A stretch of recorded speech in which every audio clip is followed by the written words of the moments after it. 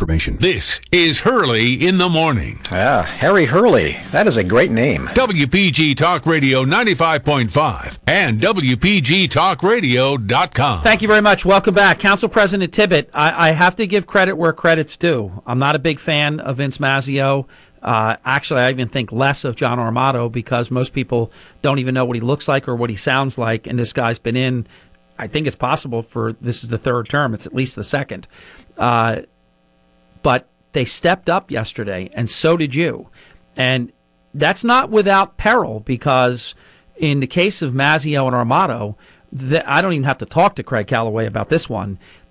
They're both out of office right now, and Assemblyman Gunther and Risley are voting for us in Trenton if Craig Callaway does not, and I think it was reluctantly support Mazzeo and Armato last time. So Mazzeo doing what he did, I know he's listening right now. Good morning, Vince. Get as much done as you can in the next year and a half because it's over. You're done. What the Republicans should do is just nominate Risley and Gunther again and just get out of their way. It's over because without Craig's support, Vince Mazzeo and John Armato would not have won in District 2. He denies that. He lies. I speak the truth on this point, and all you have to do is do what I did. Go to the tabulars, go to the numbers. So this is a criticism of Mazzeo in one hand, but it's really a compliment because he's flushed his career down the tubes because it's over for him. He can't win next time. But he went with Marty Small instead of going with Craig Callaway and going with the vote of the Atlantic City Democratic Committee. I have to say this, Council President Tibbet, it was a courageous thing to do. Harry, it was the right thing to do. I agree with that, too. Harry, I'm in office. I'm a big boy, and I depend. Harry, I diversified everything I had between South Florida and New Jersey, so that if I ever had to make a tough decision, I was never going to allow someone to hold my home or my job or anything. And I've never taken a job from anybody in 14 years in government to where a job could be taken away from me and hurt my family on the decision that I made. This was the right decision for Atlantic City. And there's nobody that has openly supported the Callaway family and recognized what they did more than I have. I have all those people that have always been out there acting like they're Craig's friend behind closed doors but wouldn't dare be seen standing next to him in public. And Craig knows that. This isn't about Craig and me, Craig and Marty, or Craig and anybody else. This is about the right candidate to move the city of Atlantic City together.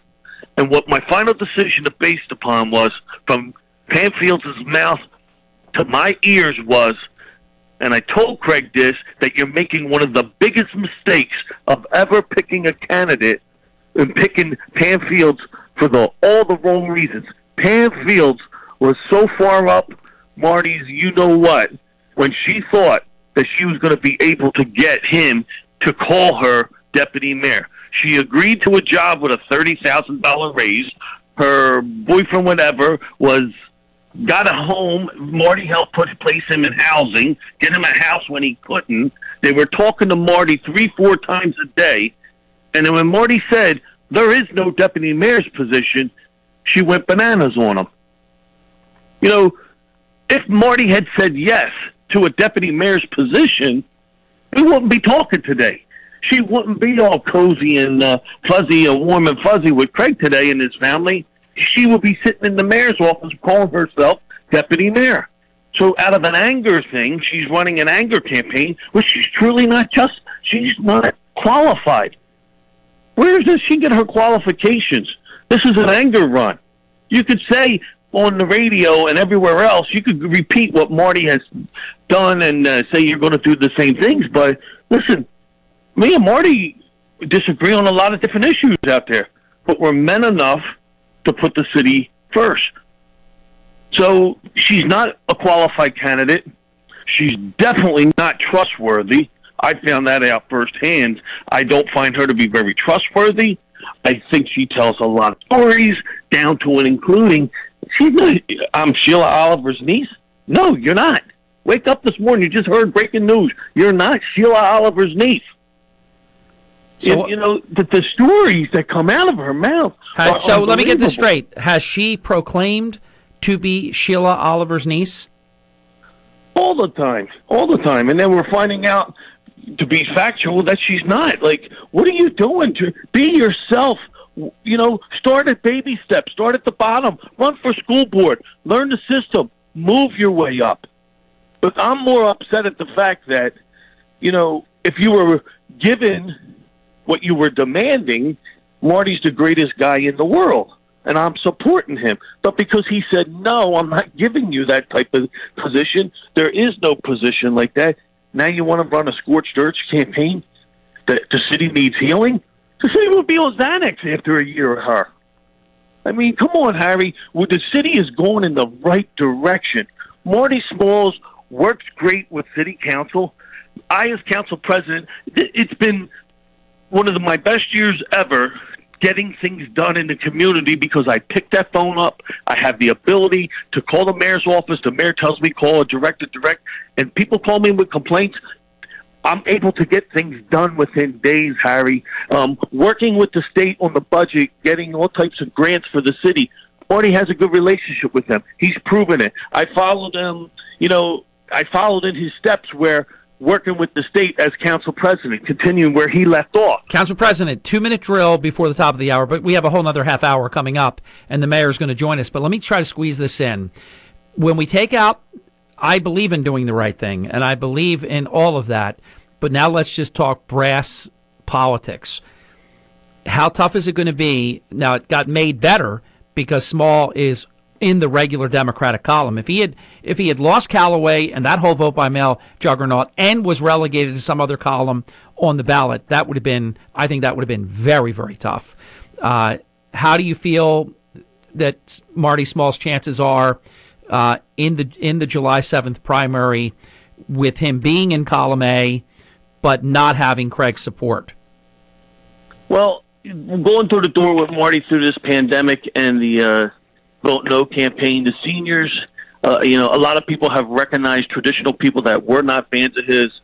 I found it to be very complimentary to him, how they tell him what such a good job he's been doing. So as far as Craig goes, Craig knows I've never, ever misled him and have always given him some really good sound advice about people, including Bob McDevitt. And I'm just hoping that Craig says, George has never hurt me. I better listen to what he's saying and think about it. She was not going to be friends of the Callaways until Marty Smalls said no to deputy mayor. She would have turned her back on the Callaways as well. And that's what upsets me right now, is because Craig is allowing himself to be used. Craig... Hold it right there, Council President. We're coming back in just 4 minutes. And when we come back, we will have the leader of the executive branch, the chief executive officer, the mayor of Atlantic City, Marty Small, and the leader of the legislative branch, Atlantic City Council President George Tibbett, in a Hurley in the Morning exclusive. 95.5 FM and 1450 AM, WPGG Atlantic City, WENJ 97.3 HD3 Millville. More places are opening back up across America. I'm Dave Anthony, Fox News. 11 states are lifting corona restrictions today, including one of the hardest hit by the virus, Louisiana. Fox's Evan Brown has more live. Yeah, Dave, like many other states in a so-called phase 1 reopening, Louisiana will allow retail stores and restaurants to reopen at limited capacity, but no bars. Even in New Orleans, where partying crowds used to be the norm. No one's going to be able to stand around and have drinks. Louisiana Governor John Bel Edwards, barbers and salons can open with limited capacity. Employees of businesses reopening will need to wear masks, Dave. CDC is out with guidelines, benchmarks to meet for reopening places like schools and community centers and offices and camps with social distancing at the heart of it. Now, there have been rising cases in some states still, and worry about the virus is keeping restrictions in place in Pennsylvania. But President Trump said while he was in Allentown, we have to get your governor of Pennsylvania to start opening up a little bit. You have areas of Pennsylvania that are barely affected. And there's a big protest planned at the state capitol later today in Harrisburg. Parts of New York are allowed to reopen today, but not near New York City, hardest hit in this corona crisis. House Democrats plan a vote today on their plan to stimulate this corona-battered economy with another $3 trillion. It would give another round of direct payments to people, extend extra unemployment, give hazard pay to essential workers, and money for cash-strapped states. Republicans want to wait. House Speaker Nancy Pelosi. It's amazing to me how much patience and how much tolerance some can have for the pain of others. Senate Majority Leader Mitch McConnell says there's a lot in it unrelated. There's money in there for illegal immigrants. It mentions the word cannabis, of all things. America's listening to Fox News. We're all in uncharted territory, looking for ways to support our communities. At Dell Technologies, we're making sure small businesses have the right tech solutions. Dell Technologies advisors are here for you, from helping small businesses stay connected and productive while working remotely with Windows 10 and Microsoft Teams, to rapidly deploying remote work solutions that limit upfront costs with Dell Financial Services. We're standing by you every step of the way. Call 877-ASK-DELL. That's 877-ASK-DELL. Right now, it feels like the world's standing still. But if you look to the land, it's a whole different story. From farms to backyards, wheels are turning, seeds are being planted, animals are getting fed, grass is growing, and families are giving their all to the soil. Because no matter how uncertain things get, the land never stops. So to all those linked to the land, John Deere says thank you. We're here for you because we all run together. Nothing runs like a deer. WPG Talk Radio 95.5 weather from Chief Meteorologist Dan Zarrow. Today is our big warm-up day. Following a few early morning showers, we'll see a mix of sun and clouds, and we'll feel a warming breeze today. High temperatures around 82 degrees. It'll be cooler on barrier islands and along the Delaware Bay. There is a chance for a shower or thunderstorm tonight. It'll be partly cloudy and warm with a low of 66. Tomorrow, still warm, less humid, more prominent sea breeze, though. High falls to 72. Nice day with partly to mostly cloudy skies. Only 62 with clouds and showers Sunday. I'm Chief Meteorologist Dan Zarrow on WPG Talk Radio 95.5. From Harry Hurley Way in the world's playground to the broadcast pioneers of Philadelphia Hall of Fame. I want to congratulate my friend, Harry Hurley. You're about to find out why Harry Hurley has been named to the Talkers Magazine list of the 100 most important talk show hosts in the nation. Live from the studios of Town Square Media in Northfield, it's Hurley in the Morning on WPG Talk Radio 95.5. Hey, thanks very much. Welcome back. Coming up in 30 minutes, we scored, thank you, Don P. Hurley, we scored the first interview in the country. The band, the group, the musical group, whatever you want to call them, America, because if you just say America, you have to have context. Jerry Beckley, Dewey Bunnell, Dan Peek. The group America have never authorized a biography in their 50-year career as a band until now. And I have to get to the bottom of how this very young woman who wasn't even really around for most of their career got yes out of Jerry Beckley and Dewey Bunnell when other people have tried over many, many decades, and they just wouldn't do it. So she obviously has some talent that they picked her to be the person that would basically represent them at their 50th anniversary of their band. So the America story is great, but I have to get to the bottom of that. How did she get them to say yes when all they did for decade after decade was say no? All right, we were talking about him behind his back. Let's talk to him now. Council President George Tibbett continues, and we welcome to the program the mayor of Atlantic City, who you have to say, listen, if you love Marty Small, if you hate Marty Small, if you're indifferent to Marty Small, you got to say the guy's had a hell of a week. What will probably turn out to be a 4-1 mandate on the ballot question, keeping the form of government as it is. And somebody wrote me that the cartel and nothing's going to change. I put, well, the cartel just won 4-1. So, I was snarky on purpose because, come on. I mean, you got to, even if you don't want to, you have to acknowledge truth. I mean, that was an ass whooping. Let's just be honest about that. Let's be fair about that. And then yesterday, And I felt really good about this because I don't really involve myself in too many things. I like to talk about what's happening, write about what's happening, but not involve myself. But I decided yesterday to go all in on small. I went big on small and wrote a pretty extensive piece on why small should be in that column A ballot position because he's earned it. And it was nothing against Pam Fields, who I've known for a long time, but there's just not a comparison in pedigree when you're looking at one over the other. The only reason to choose Pam Fields for the regular Democrat column would be because she got the nomination or the vote of the Atlantic City Democratic Committee. That's not lost on me, but when you weigh all the other variables and intangibles and everything else, there's no doubt in my mind Vince Mazzeo, John Armato, George Tibbett, and others. Steve Sweeney, let me bring him up. A friend of mine in Trenton told me that the president of the New Jersey Senate wanted Marty Small to be in the regular Democratic line. So he had a lot going for him in terms of resume, and he had a lot going for him in terms of momentum, in terms of performance during the pandemic. And, of course, you can't ignore what happened on Tuesday because by a wide margin, the people had a shot to take Small out on Tuesday, and Tibbett, and all of them.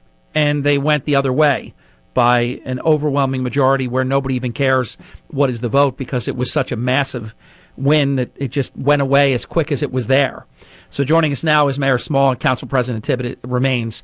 Mayor, good morning, and welcome to Hurley in the Morning, sir. Well, good morning, Harry, and good morning to your listening audience. And I would like to say to you, thank you for the kind words in your extensive column. It doesn't go unnoticed, and I truly appreciate it. And to the Council President, George Tibbett, I thank you wholeheartedly from the bottom of my heart for your strong endorsement. It means a lot. Mayor, thank you. Thanks for noticing. Now, I spoke, but now let me it's more important to give you the opportunity to speak. I'm now on the record, and I've been on the record about this. I think it's pretty clear. But how did that feel? Because I have to believe this was in doubt. I mean, you had the Atlantic County Democratic chairman that has to weigh everything. Oh, my God, how do I not pick the incumbent? But if I pick the incumbent, I'm going against Craig Callaway. And look at all those votes that if he gets mad at me, then what am I going to do? And really, he was in a tough. You might think, and I'm not saying you do, but anybody, when I say you, I mean anybody out there thinking might think, oh, come on. Small or somebody that really nobody knows, Small or somebody that's never really ran for something, and come on, he's the incumbent. You know, look what just happened on Tuesday. If they didn't like him, they would have voted against him and Tibbett and the rest of them. So it sounds like it was so easy, but I don't think it was, because going against the vote of the Democratic Committee, that's no small thing, pun intended. So how were you feeling? I remember every interview, I couldn't get it out of you. How do you like your chances? Do you think that the county chairman would go against the Democratic committee and pick you for the regular Democratic line? And I got to give you credit. You were very disciplined, and you finessed it every time I asked it. But now you got it, and it's in writing, and it's over, and you're in the regular Democratic column line. How did you like your chances all along? Well, Harry, I love my chances, and you have to understand, as I stated, no disrespect to anyone or anybody on the Democratic committee or them as a whole, but I believe that they made their decision not based on performance, not based on policy, but based on personality and feelings. Quite frankly, she has more friends on that Democratic committee than I do.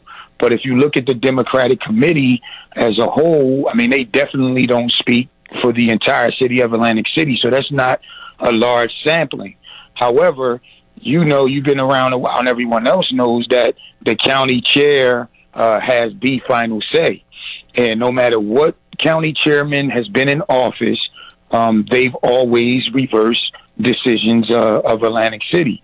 So I commend Chairman Suleiman for showing the courage. I commend Vince Mazzeo and John Armato, as well as Council President Tibbett, as well as everybody else out there that supported me. And listen, it was a tough decision, but if you, put the tail of the tape of both candidates, or including Jimmy Whitehead, who's a candidate as well, you will see that experience, resume, accomplishments, and performance. Listen, we came in the mayor's office in a crisis 7 months ago.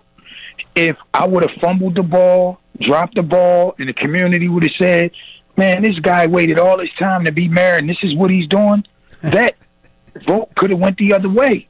But I came in, I stabilized the ship. We've accomplished some things. We have things in place when the pandemic is over, and I'm just humble. And you have to remember, in these positions that we sign up for, you have to make tough, gut-wrenching decisions. And at the same time, at the end of the day, people are men, and they have to go by principle. And you know the saying, tough times don't last, tough people do. And I do want to say, because I haven't had an opportunity to say too many good things about him for a while, I got to give Mazzeo credit. Armato just follows along, so I give him less credit, but I give him credit too. But for Mazzeo to go against the decider that reelected him, because without Craig, Vince Mazzeo would have been endorsing you as a fruit stand owner, and he went against the guy that was the decider. Obviously, that's not going to bode well for him going forward, but he chose, I got to give him credit, he chose to do what he thought was right over the politically expedient. And even if you just think about your own personal interests, he did something there that was probably against his own self-interests. I got to give credit for something like that.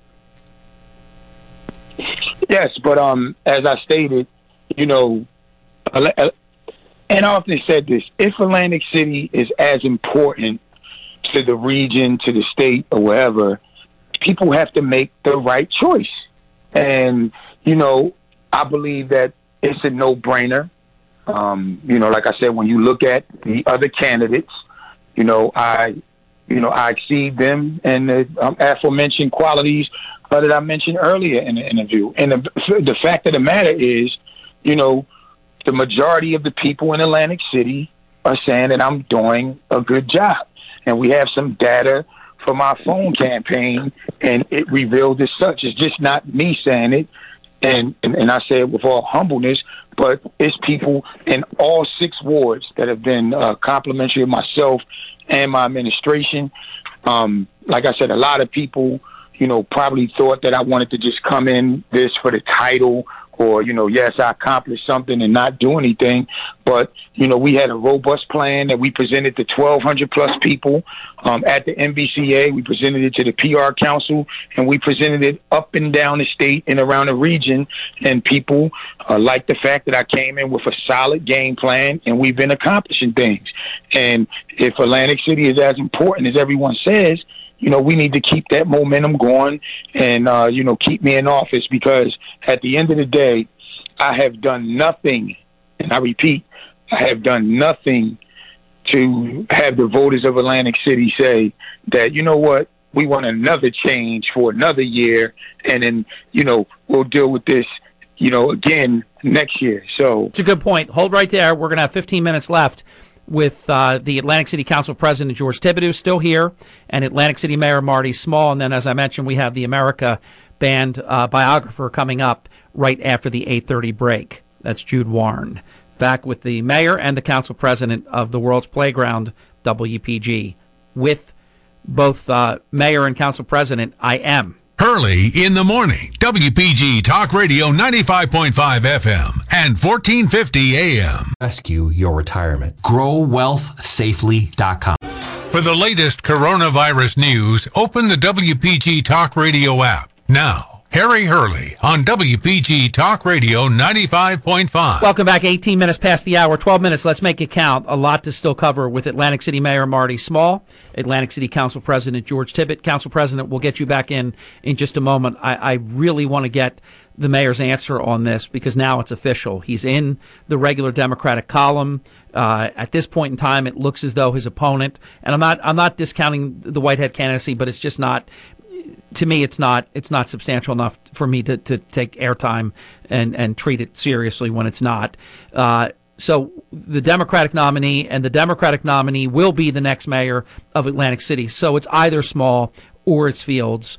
Mayor Small, in terms of what I just said, in terms of your ballot placement, which I believe was huge for you, if you had been going against headwinds two ways, that could have been very, very tough to do it. I presume, because we've talked about it before, you believe you could have prevailed off the line and without the vote by mail efforts of Craig Callaway. However, you've got a split now as it looks. How do you like your chances?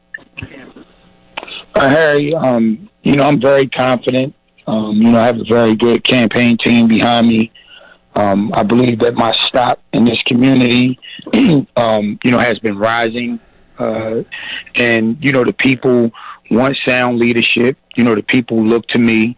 And way before I've been in politics, I've been a go-to guy in this community. And that can't, be taken away. And you can't say the same thing about my other opponents. Name recognition goes a long way. When you say my name, you don't have to say who. So if the election is all vote by mail, which I believe Governor Murphy has said, if he hasn't made it official, I believe through numerous sources he will be making it official. He may already have made it quasi-official. If it's all vote by mail, what does that mean to you? How do you feel that will factor in? I'm Harry. Listen, I got an aggressive campaign team. We're going to campaign the same way, whether vote by mail or poll vote. We believe in our candidacy, and we believe that the people of good people of Atlantic City, have seen my leadership and, seen me produce for them time and time and time again. And people are comfortable with that, particularly during the pandemic. As I said in our television commercial, now is not the time to change the government in the middle of a crisis. And more importantly, now is not the time to change leadership in the mayor's office in the middle of a crisis. This sounds like it's a meatball, like I'm just throwing you a favor, but I think it's a fair question. I think it's an important question, and I think the answer is self-evident, but I want to pose the question. If this is a 4-1, it's at least 3.5, 4-1, the decision on Tuesday. I think anybody that knows anything about politics would say that question was a referendum on you. It was a referendum on Tibbet, the other 8 members of City Council. The voters were given an opportunity to take you out on Tuesday, and by a 4-1 margin, they voted the way that they did. Can you make the case that was a referendum on you? Yes, Harry, like I said earlier in the show, if I would have gotten there and fumbled the ball and embarrassed the city of Atlantic City time and time again, we weren't producing. And as I often stated, we were just getting ready to announce a tax decrease. When is the last time Atlantic City heard that word? So we came in working extremely hard. Remember, prior to me being mayor, I was the chairman of Revenue and Finance for 4 years, and I was on the state budget committee. So we use those same elements to deliver the good people of Atlantic City a tax decrease. And yes, I believe it was about that, because that's all that they made it about. Oh, the cartel, the bums, whatever other names that they wanted to call us. It's time to get all of them out, and the residents stood tall, no pun intended. Council President Tibbet, for this half hour of the program, tell the listeners why you did what you did yesterday in advance of Atlantic County Democratic Chairman Mike Suleiman making his decision. You came out and you endorsed Mayor Small to be in that regular Democratic column on the ballot. Tell us why. Well, Harry, first and foremost, Harry, leaders lead. Leaders are not led.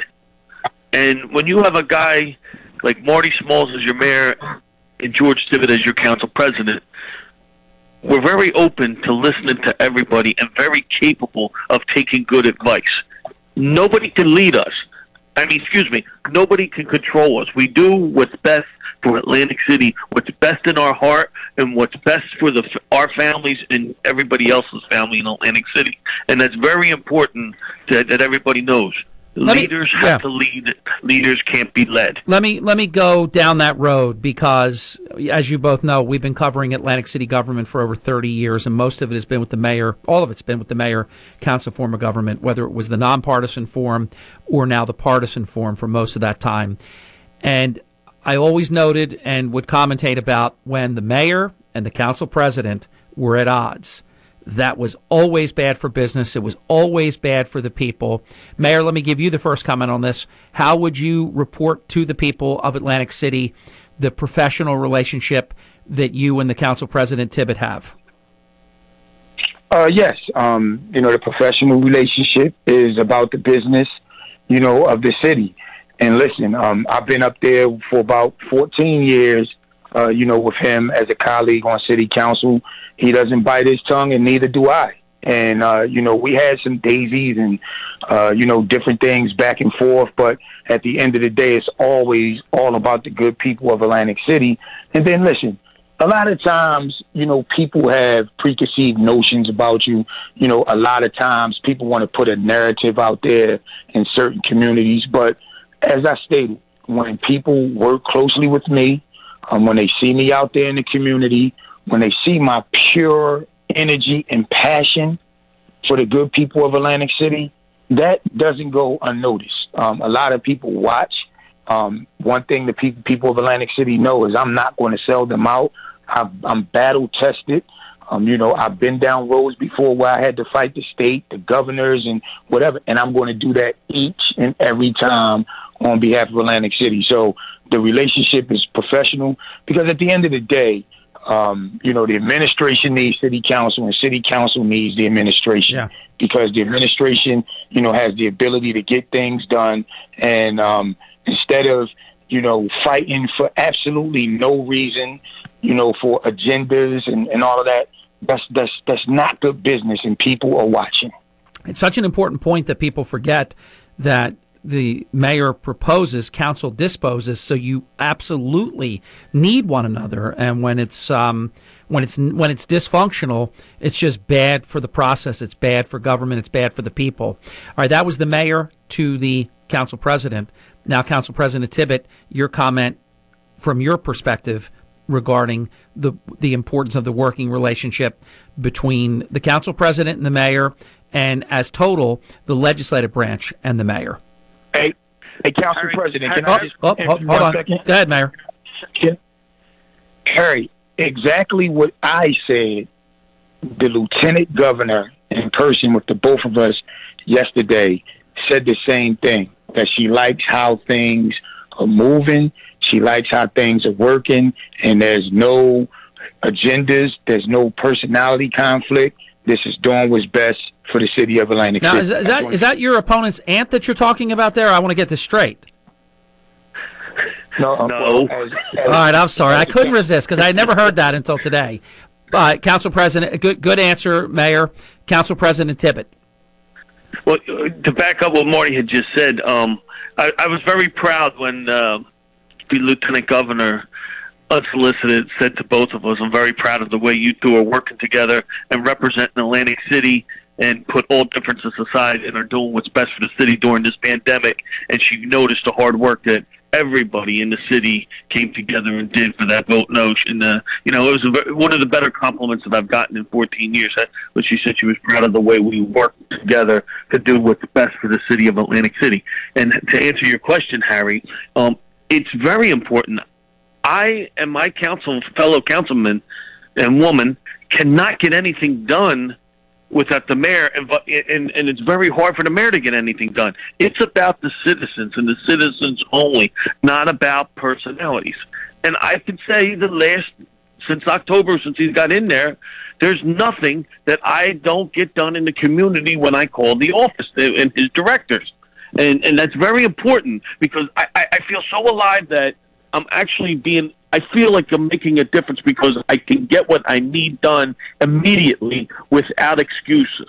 When people call me, I can go to that, take their problem to the city, and things move, Harry, and they're getting done. And that's why I put my support behind them. It's not about friends or foe. It's about, are you doing the job or not? At the end of the day, it's always about the way the city looks, how safe the city is and how much it's costing us to live in our homes. And yes, the mayor was working on a decrease with the help of council, and the mayor was going to actually announce a tax decrease after everybody got upset about the revow that came out. Everybody was working hard to neutralize that, because we know everybody is at wit's ends, and they can't afford for taxes to go up anymore. But the good thing about this whole campaign that I noticed the most, Harry, was people throughout the county also, and Atlantic City realize how much money is taking out of Atlantic City and Atlantic County to the state. $500 per slot machine goes to the state. They were saying they were losing $375,000 per day in state revenue from Atlantic City, just from the casinos and the businesses from the casinos that they were losing per day. Yeah, that's unbelievable. People get how much is here and how much is taken away. You cannot run into the city with what we have to do and take that kind of money out of the city. Gentlemen, we've hit 30 minutes past the hour, but I can stretch it for one more minute. Let me give Mayor Small a closing comment. Well, Harry, first of all, thank you for the opportunity to be on your show this morning and address you and your listening audience. And Council President, I want to thank you again for your endorsement, and I look forward, to your support wholeheartedly in this election. I'm honored. I'm humbled that the Atlantic County Democratic Committee chose to put me on the party line. I believe that it was a reward of my hard work, my dedication, my vision for Atlantic City, my passion for Atlantic City, where we're going to take Atlantic City during this pandemic and afterwards. We're looking forward to getting businesses open, putting people back to work, and particularly the little people that pour our coffee, that park our cars, that make our beds. I understand it's time to get everybody back to work. And listen, we'll bounce back. We always do. Do you guys envision 30 seconds, and I have to go hard at 30 seconds from now, do you envision us having a somewhat normal, good summer season? Well, the summer season won't be the same. It can't be, because we don't know what that looks like. We don't know how social distancing and other measures will affect casinos, restaurants, businesses. Are you allowed? What is it going to look like with going to the walk? So the unknown is great, but regardless of what happens, Atlantic City will bounce back. We're the king of resiliency. His people will be stronger than ever. I'm happy to be your mayor at this time, leading you in the crisis. And once we get through this, the city of Atlantic City and everyone will be better for it. Mayor, Council President, good to visit with both of you. Let's keep in touch. Congratulations to both of you on a great week. Tuesday and Thursday are now Mayor Small's favorite 2 days of the week. Have a good day, guys. Take care. Bye. Take care. You know it. 32 minutes past the hour. When we come back, a Hurley in the Morning exclusive, the first interview anywhere in America with Jude Warren, who has written the definitive book, the first ever authorized biography of America, the band. You know America, Sister Goldenhair, Horse with No Name, Jerry Beckley doing his iconic All My Life at the end, if you're lucky to have ever seen that, and Jerry comes out with just like a stool and his guitar. I've seen that twice in person, and my brother tells me that's very unusual to ever get to see it once. And you know the band, Sister Goldenhair, all that. We'll be back in just a few minutes. People all over the Jersey Shore have found the easiest way to stay connected to South Jersey's talk station. It's the WPG Talk Radio app. Read free South Jersey news. Listen to your favorite talk shows. Send us pics and videos when you see breaking news. Wake up with the alarm clock feature and win cool prizes in the 1450 Club. It's all just a tap away with the WPG Talk Radio app. Download it now at WPGTalkRadio.com. EBEL.com. 6. Set the first button on your car radio for South Jersey's talk station. WPG Talk Radio 95.5. Thank you so very much, and thank you to my identical, slightly younger, and slightly less attractive identical twin brother, Don P. Hurley, for making the connection with us and with Jude. Jude Warren is here, and Jude will know this about me within seconds. I'm an extremely intellectually curious individual, and from the moment that my brother introduced me to you, I've been blown away at how after 50 years of no's, Jude Warren got the iconic band, America the Band, to say yes. So her work, I love interviewing authors that actually, this is an authorized biography. Anybody can write and talk smack and write about anybody, but Dewey Bunnell, Jerry Beckley, they've never said yes to anyone. So before we even get into the book, Jude, I've got to like delve into that. And welcome to the program. You're on the air. Hi, Jude. Hi, Harry. It's nice to be here. It is a pleasure. How did you get them to say yes, that they would authorize your biography? And at the time of their 50th anniversary. This is incredible. Right. And that effect is not lost on me. I had the idea to write a longer form book after I finished my master's thesis, and I wrote it on Bruce Springsteen's album, actually, Darkness on the Edge of Town from '78, and having had a good experience with that and being interested in rock and roll and talking about it seriously and academically, I wanted to do a book. And I had the good fortune to interview Jerry Beckley, actually, around his album release, Carousel, which came out in 2016, and we had a great conversation, and I kind of became captivated by their career, and I got into the discography, not just the greatest hits, which are fantastic, but getting into the deep cuts on all those great albums. And I just felt captivated by their story, and I was surprised to see that there hadn't been a book yet. That there is Dan Peek's autobiography, which is wonderful, but he left the group in '77, and a lot happened since then. So yeah. I wanted to be able to pursue that and talk about it, and I just feel very grateful that it worked out, that they said yes. It was a long process, but it was great for me, a younger writer. And it is true. I mean, in fairness, a lot did happen prior to '77, but you think about it, much more. I mean, you look at the totality of the band, you're talking about almost 40 years, I guess, with it being a duo and not a trio. So getting this green light, I think, is incredible. And not lost on me is the fact that the foreword is by the famous actor Billy Bob Thornton, who I have to imagine must be a huge America fan. He is. He's a very big fan. That was a great moment for me as a younger writer, to have that opportunity to have him write that through Dewey and Jerry's long friendship with them, and his support of the band. And he's a musician himself, as you probably know. Yeah. So the forward that was a great plus for me. So in terms of writing the book, how long did it take you? The interviews were such a big part of it, so it really started there. And I was thinking this morning how the first interview I did with Jerry and Dewey for the book project was actually in Atlantic City in the Borgata, where I know they like to play, but that was a nice way to start out.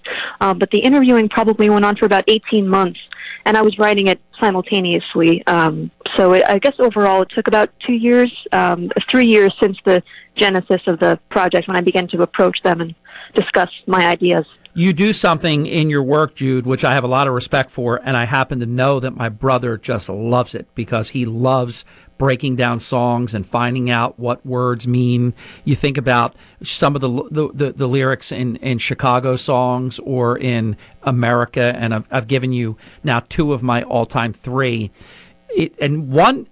Two of them switch back and forth. Chicago is undeniably my favorite band of all time, but a very close second would be America and the Beatles. So I feel like I'm in very good company with my top three, and sometimes I switch the Beatles and America from 2 to 3, but I actually think, not just because I'm interviewing you, that I love America's work. I love what they do. I love how sometimes Jerry is showcased, and then obviously sometimes it's Dewey, and then the harmonies are great. I love it. I've seen it twice live, and I commented on this about an hour ago or so. I've seen Jerry Beckley perform all my life twice in person, and my brother tells me that a lot of people go to America concerts for years and have never seen it once live. That's true. That's a cool little thing. And I don't know if I think you do know the answer to it, and I want to ask you this right now, Jude. And if you're just joining in, we have the author of the authorized biography of America the Band on the first day of her book launch, which really is quite an honor. So at all the usual suspects, you can buy Jude's great book. Amazon.com is where I bought it from. Yes, I'm a client, Jude, so please, as I said to a friend of mine yesterday, treat me with respect. I am your client. I demand it. So I can't wait to have the book. I mean, I'm big on, I like reading on tablets and things like that, but I like to have the actual book that you can always pick up and look at and touch and hold. So on this thing of All My Life and Jerry Beckley, when it's just him on a stool and his guitar and the lights are way down low and you think the concert might be over, but Jerry Beckley comes out and the place goes bananas, because if you're a true America fan, you know it's not over and you know what's about to happen, and it rarely happens. What's the story behind the infrequency of Jerry Beckley doing that? Well, in terms of the infrequency, I'm not exactly... I know now they perform all the time, and they've been touring for years, of course, but they have a pretty strong set list that they stick with, which is fantastic. And you're right, lately that has not been in the usual suspect. Yeah. That's such a beautiful song, though, and actually, in my understanding, I think it's a lot of people's wedding song, and I say in my book that it's such a gorgeous song that it makes monogamy sound appealing, which is always good for a wedding song.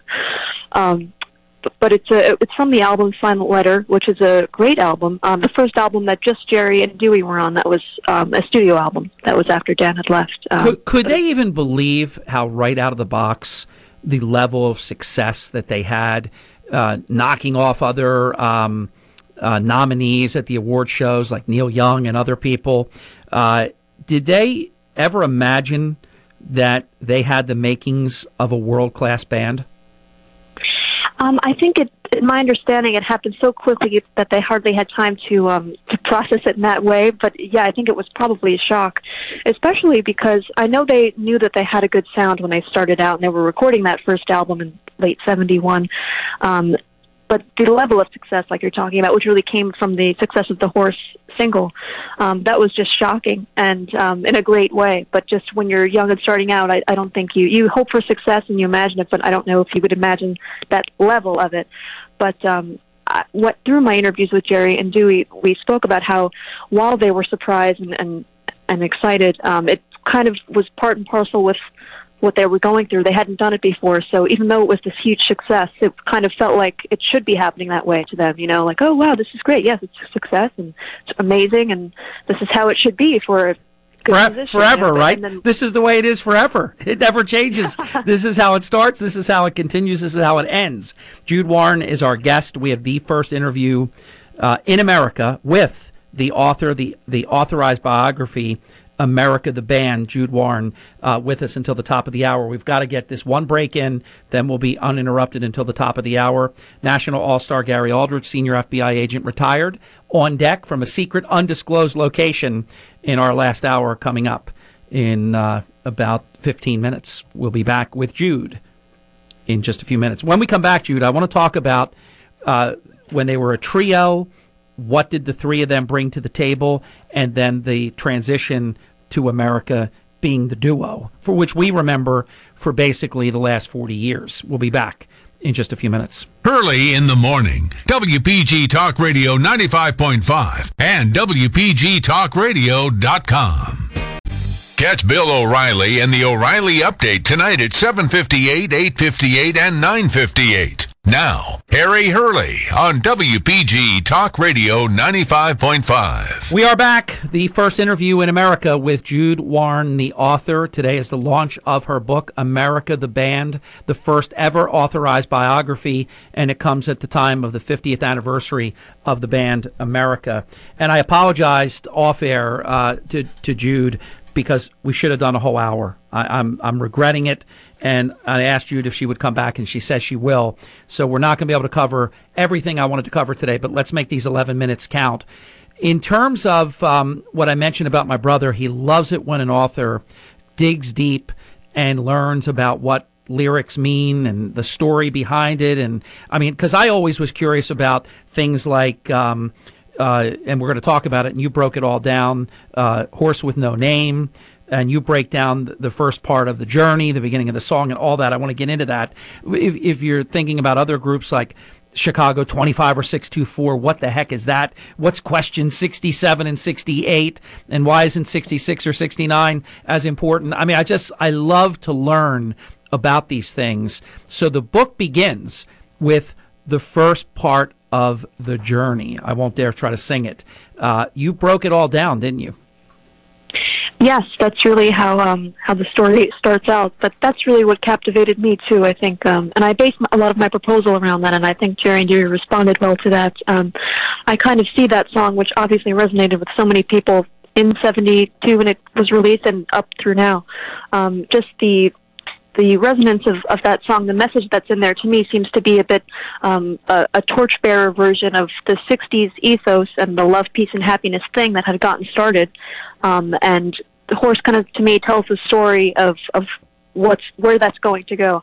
And the writer in that song seems to be, trying to get out of the rain, trying to get out of the hard times of the end of the '60s, and into some better kind of utopia, which part of what the '60s was trying to do anyway, but you can argue that it didn't go over 100%, but America tried to carry that forward in their songs, the ideology anyway. Jude, I know that Jerry did a lot of writing.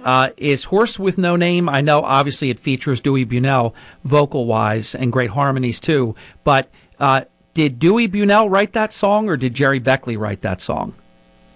Dewey did write Horse, but Jerry and Dan had a lot to do with the arranging and the arranging of the vocals and the guitar parts and the La La La chorus. And of course, the harmony is such a big part of that song. Yeah, there's no doubt. And you really feathered right into the question that I wanted to follow up with. Here's three young men from military families. They all meet in London, and they form this trio, America, the band. What did each of them bring to the table? Well, I kind of view it as, if you think about the '60s into the '70s being peace, love, and rock and roll, they kind of represent that to me, where a lot of Jerry's writing is very romantic, kind of in the traditional style of ballad, verse, chorus, bridge kind of thing. He's so good at using that structure, and he's one of the best bridge writers in the world, which came up in a lot of interviews that I did with his colleagues as well. So he brought that traditional understanding of what songwriting is, and also being able to work in the studio so well. He's a fantastic producer. And Dewey brought in, a lot of this kind of raw, intuitive sort of approach to writing, and he actually started out in part as an acting student, so he always loved characters and interpreting and inhabiting characters, and I think that comes through in a lot of his songs. And he has definitely, to me, more of a rock sound, like kind of a Stephen Stills-esque voice, a beautiful rock voice. And then Dan with his fantastic guitar playing. He's just a brilliant guitarist, and you can hear that on all the early records. And he always connected well with that kind of country rock sound. If you hear some of his earlier songs, even like Lonely People has a bit of that. And I think together they were just fantastic, and they covered all of their own individual grounds, which they never really took away from each other, which is what a great band does, I think. Jude's book is America the Band, the first ever authorized biography. At the time of the 50th anniversary of the band, it makes it even incredibly more special. It's available at all the usual suspects bookstores, and I believe the best way, the easiest way to get it would be through Amazon.com. If you're a Prime member, as I am, it's a little longer because of the pandemic, but still within a couple of days you'll have the book, and it's really an incredible read. And the author, Jude Warren, actually just achieving the approval, green-lighted by Jerry Beckley and Dewey Bunnell, the first person ever to get them to say yes to authorizing a book about them, I think is incredible.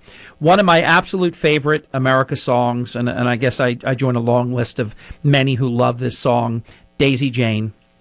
And I love the way every single time I've ever heard Jerry sing it, he always says at the end, "Thank you, Daisy." He always thanks Daisy. Tell us what Daisy Jane, I'll give you an example. A very good friend of mine who's listening to you right now, Jude, wrote that back in the day, he was a clammer, a very successful business person and a great friend of mine, but a great clammer back in the day, and he would clam with this other fellow, I'll just protect the innocent and say, name John Maxwell. And anytime the radio was on and Horse with No Name would come on, he would call out to yell out, "Name the damn horse." So the horse had no name. I don't know if the horse could ever in a sequel or some other song get a name, but Daisy Jane, who is Daisy Jane? What is that song about? I know he's flying me back to Memphis and he's got to find his Daisy Jane and all that. Who's Daisy Jane?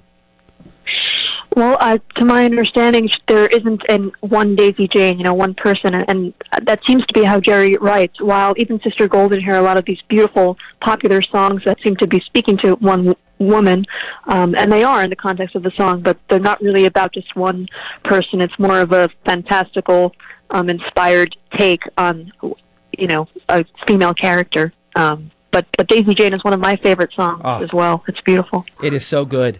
What do you think it is about America? You spent a lot of time writing this, and you had access to Jerry and to Dewey. What do you think it is about their music that is so pleasant to all of us and that we've loved them? If you're a baby boomer, which I'm a young baby boomer, I want to underscore, Jude, young baby boomer, they've been around my whole life. I mean, they've been...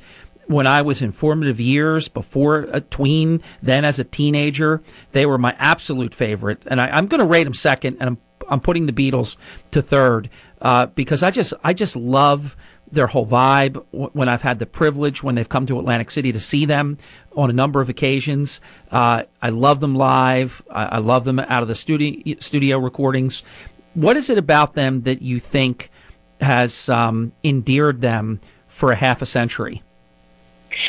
To me, it seems to be their approach in writing about and reflecting timeless themes like the love, peace, happiness, nature. There's a lot of nature appreciation in all of their songs, and they never really got overly political in any of their songs. And when an artist stays out of the time that they're in that way, where they're sticking to timeless and sidestep other temporal things that come up, they really do have a long-lasting quality, or it emphasizes that. And even today, like so many younger people and audiences, if you go to an America show, just proves that their music speaks to all generations, and it does that for me too. And I think there's an honesty and an ardor in that, in all of their tracks. They're for real, in that way. They're honest. Now, it looks to me, I could be wrong, because sometimes, look, you stay together for 50 years, you look in this business, most people bust up, they just can't get along, you travel together, you're always together. It seems to me that Jerry Beckley and Dewey Bunnell have quite, this almost sounds like Captain Obvious, Jude, but a long-lasting partnership.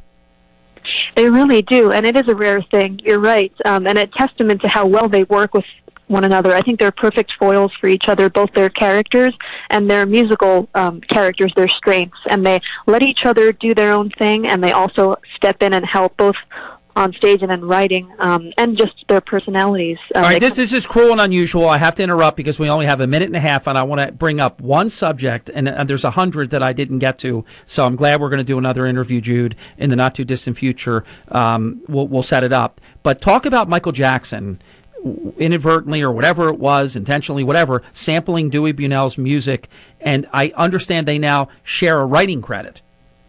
Yes. What happened? I believe that the song, Michael, he did take part of it for the track that he was working on, the part of Dewey's song, and it was worked out amongst all of them. But there is an interesting connection between the Jackson family and America in that way, and I think they're mutual admirers of each other's work. Dewey speaks so well, and Jerry of their catalog, and it's a nice compliment to have with one another, to be associated in that way, to mega successful artists. The biggest compliment I can give you, Jude, is I don't want our interview to end, but it has come to an end. The clock is ordering me to stop. The book is America the Band. It's the first ever authorized biography at the time of their 50th anniversary. Jerry Beckley, Dewey Bunnell, America the Band, obviously Dan Peek for a decade or so, 12 years, whatever it was. Jude Warren, I wish you great success, and let's do this again soon. Her book is available at all bookstores and on Amazon.com. Thank you for a delightful interview, Jude. Thank you so much for having me, Harry. You're Appreciate welcome. it. Hold on, I want to say goodbye off air. 95.5 FM and 1450 AM WPGG Atlantic City, WENJ 97.3 HD3 Millville. Gary Aldrich. House is just about to gavel in. I'm Dave Anthony, Fox News, starting what's expected to be a very long day, ready to take action on a new plan for the corona-infected economy, which Republicans oppose. Ladies and gentlemen, this is not about getting you back to work and getting you the dignity of work and helping us open up our country again as we continue to fight the virus. Counselor to the president, Kellyanne Conway, told Fox it includes liberal agenda items not related to the pandemic, and Democrats insist those make up a minuscule part of this plan. Fox's Rachel Sutherland has more live. Dave, Representative Debbie Dingell, a Michigan Democrat, told the Fox Business Network she doesn't agree with everything in the $3 trillion bill, but is voting for it anyway. It is laying down a marker. It helps our state and local governments, which are decimated. Under the measure, essential workers would get hazard pay and expanded unemployment benefits would be extended. There's also another round of checks for Americans, as well as relief for people having a hard time making rent and mortgage payments. Republicans prefer a wait-and-see approach, and the White House has issued a veto threat. Dave? Now, Rachel, we just got an update showing how bad things got when everything started to shut down. U.S. retail sales plunged more than 16% in April from March. That's a record. The number of coronavirus deaths has risen the past few days in the U.S., higher than late last week. But 11 states are lifting restrictions today, including Louisiana and parts of New York, though not near New York City, hardest hit in this crisis. President Trump will give an update later today on the push for a corona vaccine. He's already been touting a milestone. 10 million tests we gave. 10 million. Now, Democrats have called his response a failure. The testing was too slow to ramp up. NASCAR's ready to restart the engines, resuming racing at Darlington on Sunday without fans. The country is starved for live sports, and we're thrilled to be the first kind of major live sport back. That's NASCAR President Steve Phelps. Drivers had a lottery for starting positions. Brad Keselowski won pole position. America's listening to Fox News.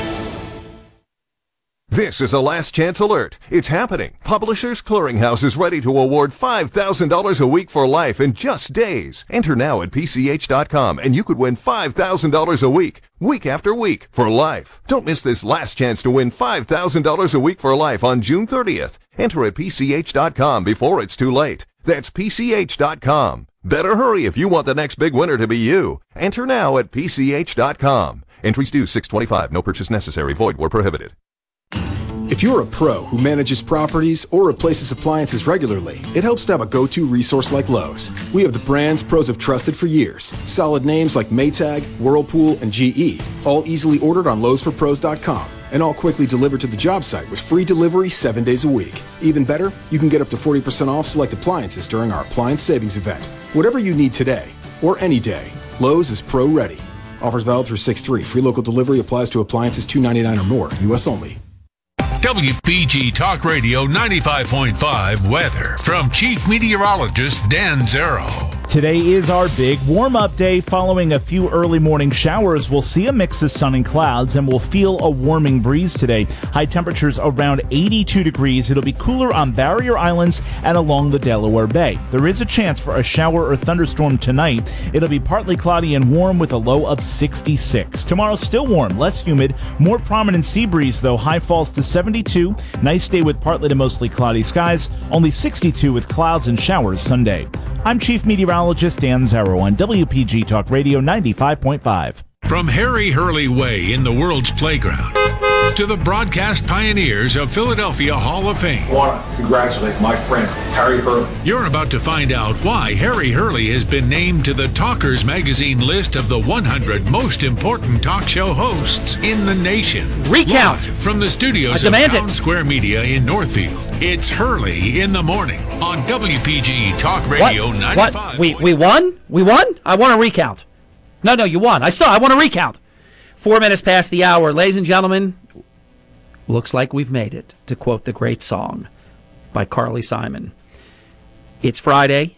It's the last hour and 6 minutes of the program, and Gary Aldrich, from a secret, undisclosed location, hermetically sealed, is here, and he is safe, I might add. He is safe and healthy. Gary Aldrich, the distinguished senior FBI agent who worked at the White House for 2 United States presidents, President Clinton and President Bush 1. The author of the definitive, it should be like the Clinton primer, Unlimited Access. You know you've done something very relevant when everything that Gary wrote is still current and extremely relevant today. when you look at all these things that have gone on, Gary knows the whole pathology of all of them. My first question for the senior FBI agent retired is certainly about the unmasking of General Flynn. But first, welcome to Hurley in the Morning, Gary. How are you? Good morning. I'm well. Temperature is normal. Good. Good. And that cough I just heard is not a problem. That's just an intermittent cough. I'm just teasing. Yeah, there it is again. So, Gary, I have to tee this up for you, and please, whether you use a Ping overhead driver or whatever driver you use, and I've seen you hit, you can hit the ball. You've played in at least a decade's worth of Hurley in the Morning charity golf opens, if not 11. I think you've made all but one. So they unmasked Flynn, and we knew that. But now we know, with the exception of maybe like a handful that are still redacted, we know all of these scoundrels. Biden, Comey, Clapper, the Obama chief of staff, which means Obama himself, Power, and we could keep going. Why, in your very experienced estimation, why did they unmask General Flynn and even the ambassador of, I don't know what it was, Luxembourg or Italy or wherever it was? I mean, everybody's unmasking Flynn. Why were they doing that? And we know that they were doing it at strategic times after Hillary lost. So there's a lot here to unpack. What does this tell you, what you've learned? Well, there were two things that I could think of why they would do it. First would be knuckleheads who are chaotic and can't make a Xerox copy and walk it down the hall. You see, they all have to have their own personal copy. Well, that doesn't make any sense.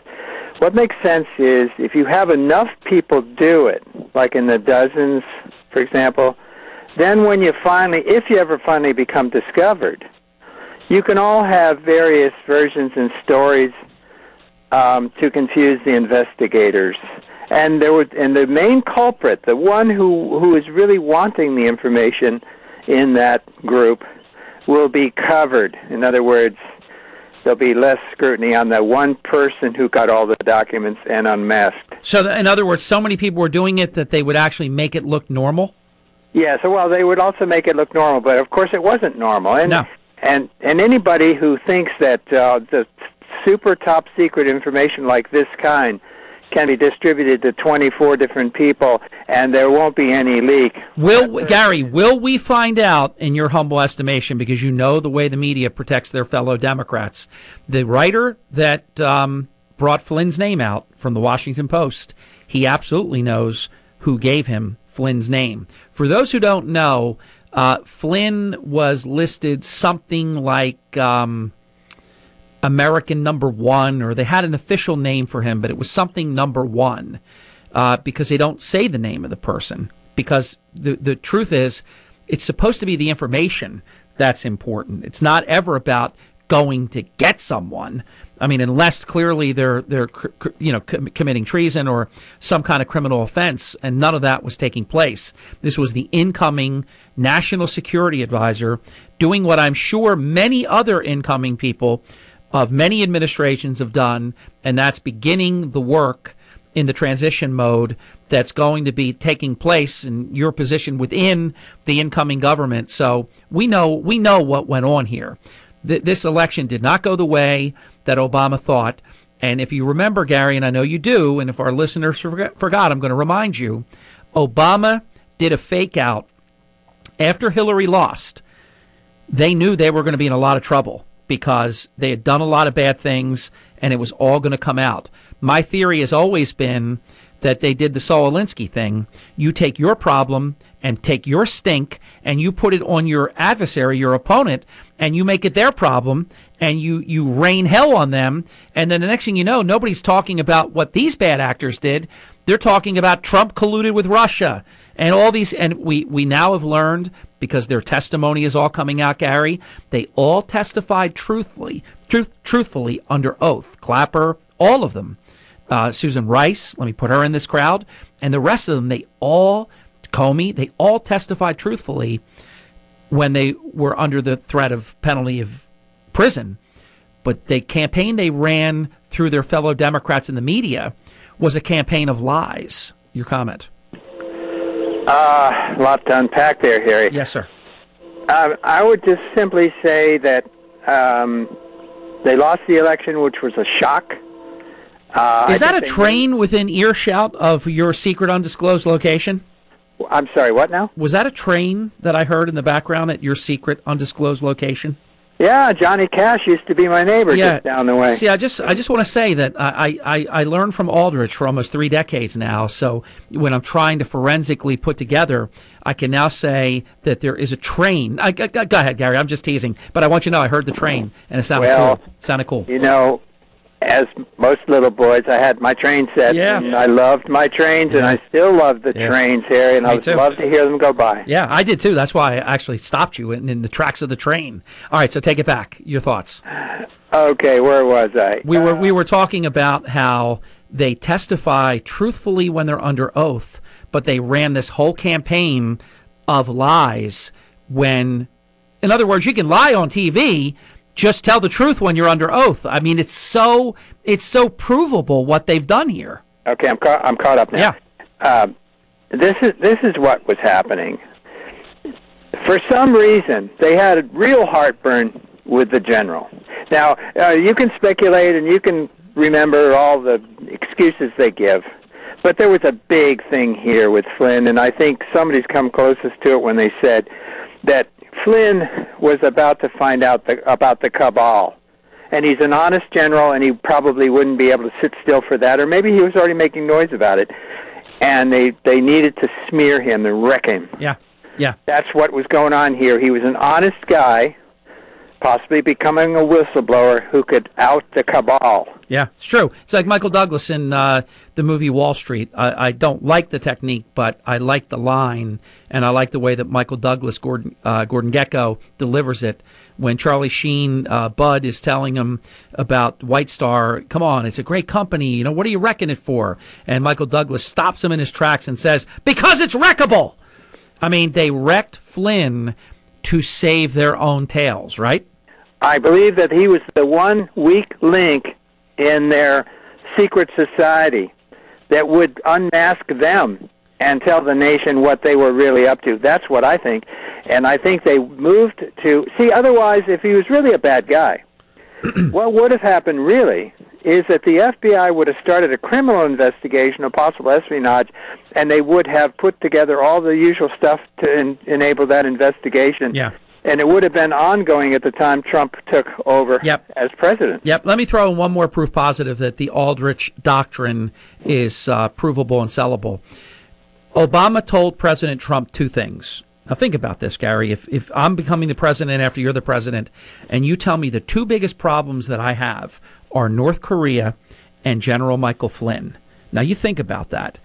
In the scheme, exactly. It's hilarious. In the scheme of issues in our world and problems and potential problems, it's so transparent that Obama wanted to put the horns on Flynn because Flynn had the goods on them. Well, here's the problem with that. Flynn was Obama's biggest problem. Well, Flynn wasn't the nation's biggest problem. That's what I'm saying. So when Obama tells President Trump, you're big, you think about that. There's this small club of only a handful of people that have ever been president. You got the guy that's been in there the last 8 years. And of all the things he could be telling you, he tells you your 2 biggest problems are North Korea and General Michael Flynn. That is so revealing, Gary. It is revealing if you look behind the motives and you actually look at what should have happened. Like I said, if the general was really a threat to this nation, it would have gone quickly to the criminal investigative side of things, and they would have put a full-fledged forward motion investigation together. And Flynn would not have survived this in the Obama White House. They would have taken him out of the White House. Instead, they dumped him on Trump to handle, close quote. And then Trump eventually did fire him. And that was for the allegedly the lying to Pence. Right. They. But now he says he would rehire him. They came in. They didn't know what was happening with Flynn or the rest of it. They didn't know about the cabal yet. Yep. Gary, let's get our first break in. When we come back, I have to get your take because you've been in the federal courts. You've testified in federal courts. I tried to do my best to be supportive of this Judge Emmett Sullivan, and I can't. I can't at this point. He is doing something that is so reprehensible. He is re-victimizing a victim, and he has no power to prosecute. He's a judge after somebody else charges someone, and then he gets assigned to his court. This guy picking this rabidly anti-Trump, anti-General Flynn person that 2 days before he was named by Emmett Sullivan wrote an op-ed piece that convicts General Flynn. For Emmett Sullivan to be saying, hey, I'm going to ask this outside person to come in and advise me if Michael Flynn should be charged with perjury. Gary, I've talked to so many judges and lawyers. It doesn't matter what your political party is. This is so irregular. It's so disgusting. All he had to do was sign the document that they prepared for his signature. Newt Gingrich said it right. The federal government is not prosecuting this case. It was fatally flawed, and you're going to tell them they have to prosecute when they say they're not going to prosecute for good reason? He's everything that's wrong. He's everything that is exactly wrong in our judiciary today. I want to get your take on that, Gary, when we come back. Early in the morning, WPG Talk Radio 95.5 and on the WPG Talk Radio app.